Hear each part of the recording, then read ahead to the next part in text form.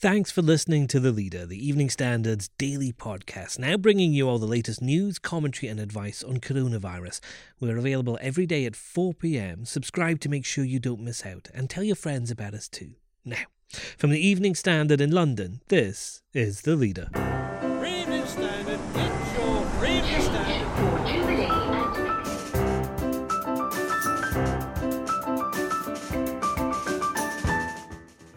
Hi, I'm David Marsland. Prince Charles has coronavirus. The concern, I think, will be that the fact that he met Her Majesty after an investiture at the palace, it's possible that the virus has been passed to her. Well, Royal Editor Robert Jobson and what the royal family, including the Queen, are doing to protect themselves. Also, he flirted for a moment with the idea of himself as a wartime leader leading the country through this terrible time, but he seems to have been convinced over the weekend that he would be better off if he can somehow get the economy back on its feet sooner rather than later. From New York, columnist Philip Delvis Broughton, is Donald Trump preparing to end the US lockdown?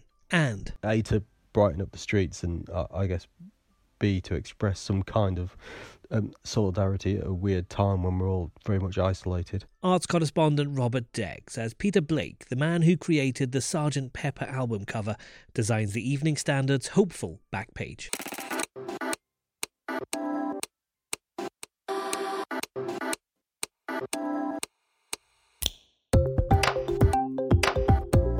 Taken from the Evening Standard's editorial column, this is The Leader. For the whole thing, pick up the newspaper or head to standard.co.uk/comment.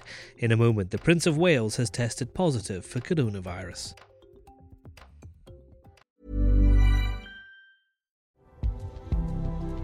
This edition of The Standard is brought to you by the AXA Startup Angel Competition. I'm Sharmadean Reid, founder and CEO of The Stack World, and I'm here to help you turn your business dream into reality.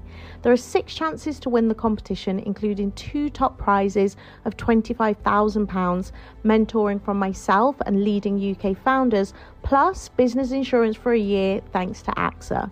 Go to standard.co.uk/AXA Startup Angel for details on how to enter, and complete your entry by the 2nd of June 2024. Good luck.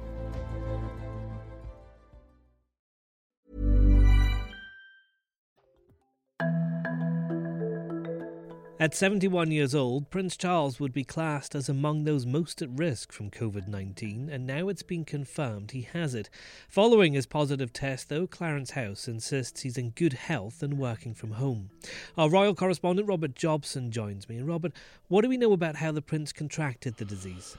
Well, we don't know how he contracted it. We do know that the Prince of Wales flew to Birkhall, his house in Scotland, near Balmoral, on an RAF flight on Sunday. He was suffering with some symptoms, but he was then tested on Monday, and he was tested positive. He's there with a small team, but he's obviously self-isolating now and dealing with things himself. He's also there with Camilla, who is individually self-isolating in a different part of the building. Luckily, it's a substantial property. It used to be the Queen Mother's, so he's not in any hardship. I'm told he's in good spirits, that he's continued to sit up and work. He's just suffering from the actual virus. And as he's over 70, he's 71, he is in the at-risk category that the government have stipulated. Yeah, as you said, that he is 71. He's a very fit 71. There are no concerns, major concerns about his health at the moment, though. Not as far as we know. Obviously, it's a terrible virus, a terrible disease that has claimed the lives of many people. But he's an extremely fit man. I mean, he could certainly pass in terms of his physicality for a man in his 50s. He works out every day. He's slim and he eats properly. So I think he'll be fine, and people around him are saying that. The concern, I think, will be that the fact that he met Her Majesty after an investiture at the palace on the 12th. The Majesty's at Windsor Castle at the moment. We haven't heard from her or seen her. We had the statement that was issued on her behalf. Now, the palace is saying that she's in good health and there's no concern there. But, the very fact that she and Charles were in contact just that little while ago, does lead people to think, well, it's possible that the virus has been passed to her. Also, whilst at Windsor during Easter Court, as it's called, Her Majesty has been joined by the Duke of Edinburgh, of course, who is not far off 100 now. So, there's more concern probably for them than there is for the Prince of Wales and the Duchess of Cornwall. The Queen herself was taken out of London quite early on into this coronavirus crisis, wasn't she? They must be taking this very seriously and attempting to keep her away from it. Well, London seems to be the epicentre of the virus in the UK with so many cases. It would make sense to get a woman of her age out of London.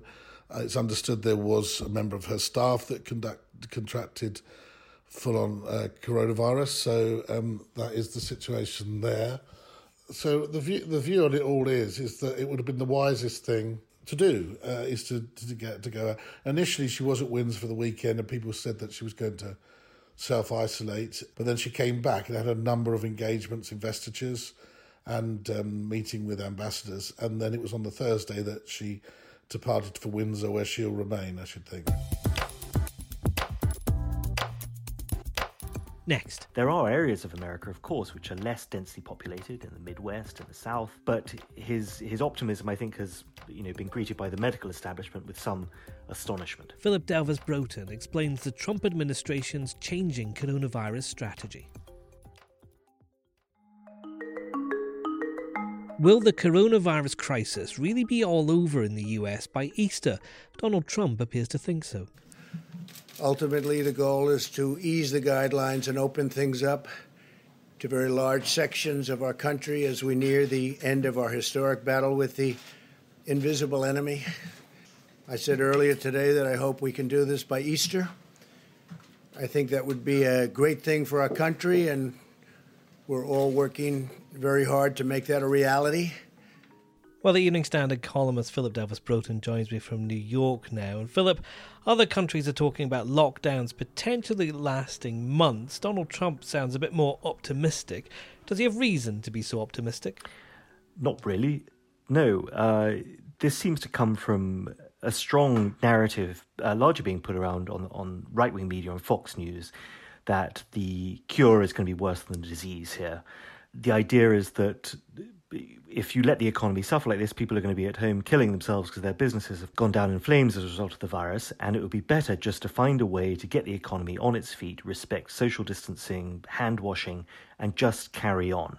This idea of locking people down is going to actually lead to more deaths than if you just essentially let the economy carry on within some constraints. The medical opinion is overwhelmingly against that. It says we do need these lockdown periods. You're seeing the epidemic really spike in New York City, for obvious reasons. It's a highly dense population, a lot of people living in close proximity to each other, very international. A lot of people have been coming in and out of the place. And there are areas of America, of course, which are less densely populated in the Midwest and the South, where the epidemic is yet to hit. And of course, it's no accident those are the areas where Trump has his greatest support. But his optimism, I think, has been greeted by the medical establishment with some astonishment. You write in your column today, Philip, that troublingly there appears to be something different about the virus in New York. What is that? Well, this again comes from the White House. This comes from the medical experts there. There's something called the attack rate, which is the number of people per capita who are getting this thing and the severity with which they're getting it. And again, this could be because people live in such close proximity. It could be because of the number of tests. The data is still so fuzzy. But what is concerning them is that more people seem to be getting it than in other parts of the world in terms of just per capita numbers. And it seems to be affecting people of different ages, people in their 20s, 30s, 40s, with great severity, when we used to think it was just older people with underlying conditions. But there does seem to be something slightly different about what's happening in New York. And you are seeing a huge number of emergency hospital beds being set up, and really growing concern that the peak is coming much quicker than anyone anticipated. With all of this going on, I know that there have been some suggestions that perhaps the president is concerned about his poll ratings and whether he can win again in November. Is that something that's concerning the White House? It would seem like the utmost cynicism, if that was the case, to be treating a public health epidemic and seeing only political advantage. But it is also hard to see why, given what we've seen in France, in Germany, and even in the UK, why a politician would think, well, I need to put my chance of re-election above the public health issues. But if you look back a few weeks, Trump's entire basis for re-election was the strength of the economy, the strength of the stock market, low unemployment, and that has all basically gone up in flames in the space of 2 or 3 weeks. The stock market has crashed, millions of people are filing for unemployment, and a lot of businesses are looking at a long, cold winter. Trump does not get re-elected under these conditions. He flirted for a moment with the idea of himself as a wartime leader leading the country through this terrible time, but he seems to have been convinced over the weekend that he would be better off if he can somehow get the economy back on its feet sooner rather than later. $2 trillion stimulus should help that, but lowering restrictions on lockdowns seems to be, in his mind, the way that you can get the economy back quicker than ever.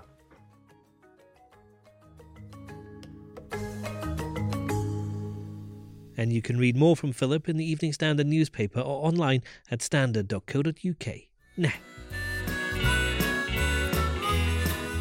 the Evening Standard has given its back page to pop artist Sir Peter Blake, the man who created the Beatles' Sgt. Pepper album cover.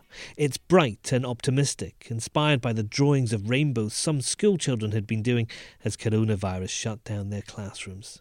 Our editorial column is asking readers to put the work in their window and show that London still has hope. At a time when we can't stand next to each other, we're asking people to stand together with London instead. That's why we are proud to print a symbol of hope for our city. A lot of the news is frightening.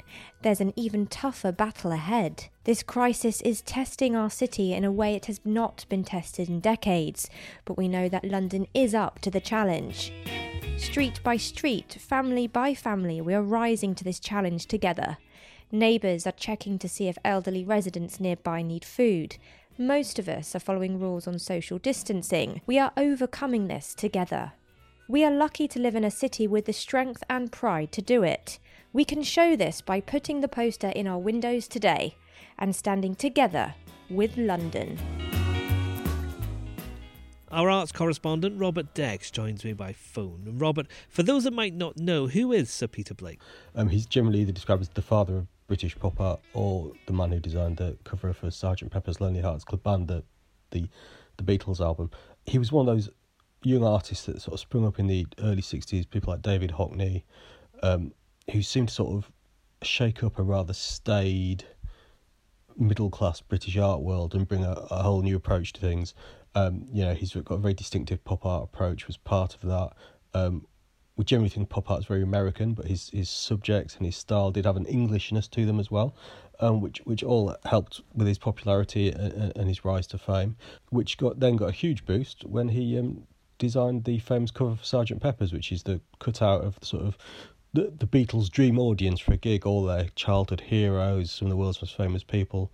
And it is worth saying, I mean, that album has sold about 32 million copies, has been seen by who knows how many more people.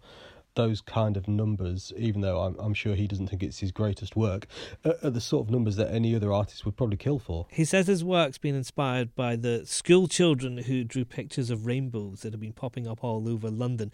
Rob, what do we know about the story behind that? Nobody's quite sure where it started. I think it was when the schools closed and everyone faced the prospect of their kids being at home for several weeks. One of those ideas that spread through Facebook and WhatsApp groups saying that getting the kids to draw rainbows and put them in their windows, A, to brighten up the streets, and I guess B, to express some kind of solidarity at a weird time when we're all very much isolated.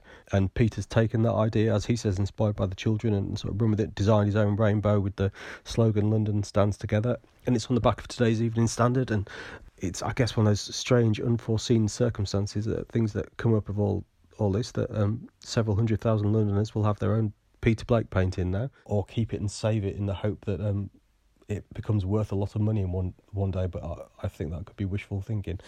So there's some good coming out of this strange time. What are Sir Peter's hopes for this piece, which is called London Stands Together? To tell people that, you know, these are strange times. We're all getting used to living and working differently, and a lot of people are having an extremely stressful, upsetting, painful time of it.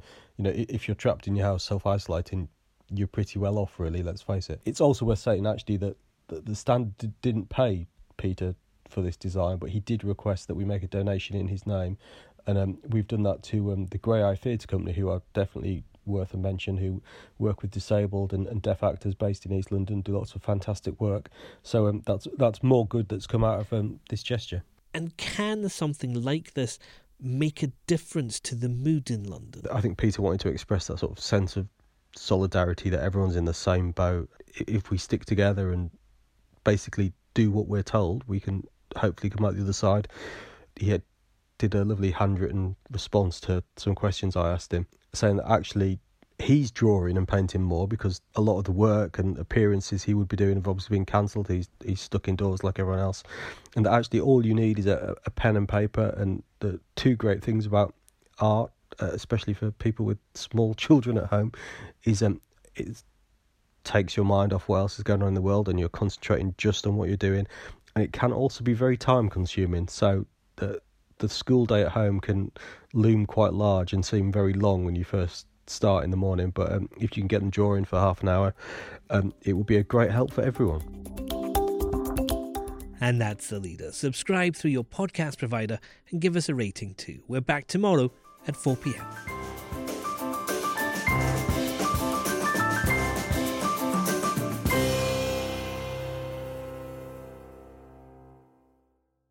Hi, I'm Lawrence Dallaglio, host of the Evening Standard Rugby Podcast, brought to you in partnership with QBE Business Insurance. The show is available to listen to now and right up to the end of the season, when the winners of the Champions Cup will be crowned at Tottenham Hotspur Stadium, and the fight for the Premiership title will be decided at Twickenham. QBE is one of the world's leading insurers, and they will help your business build resilience through risk management and insurance solutions. Subscribe and download now wherever you get your podcasts. Thanks for listening.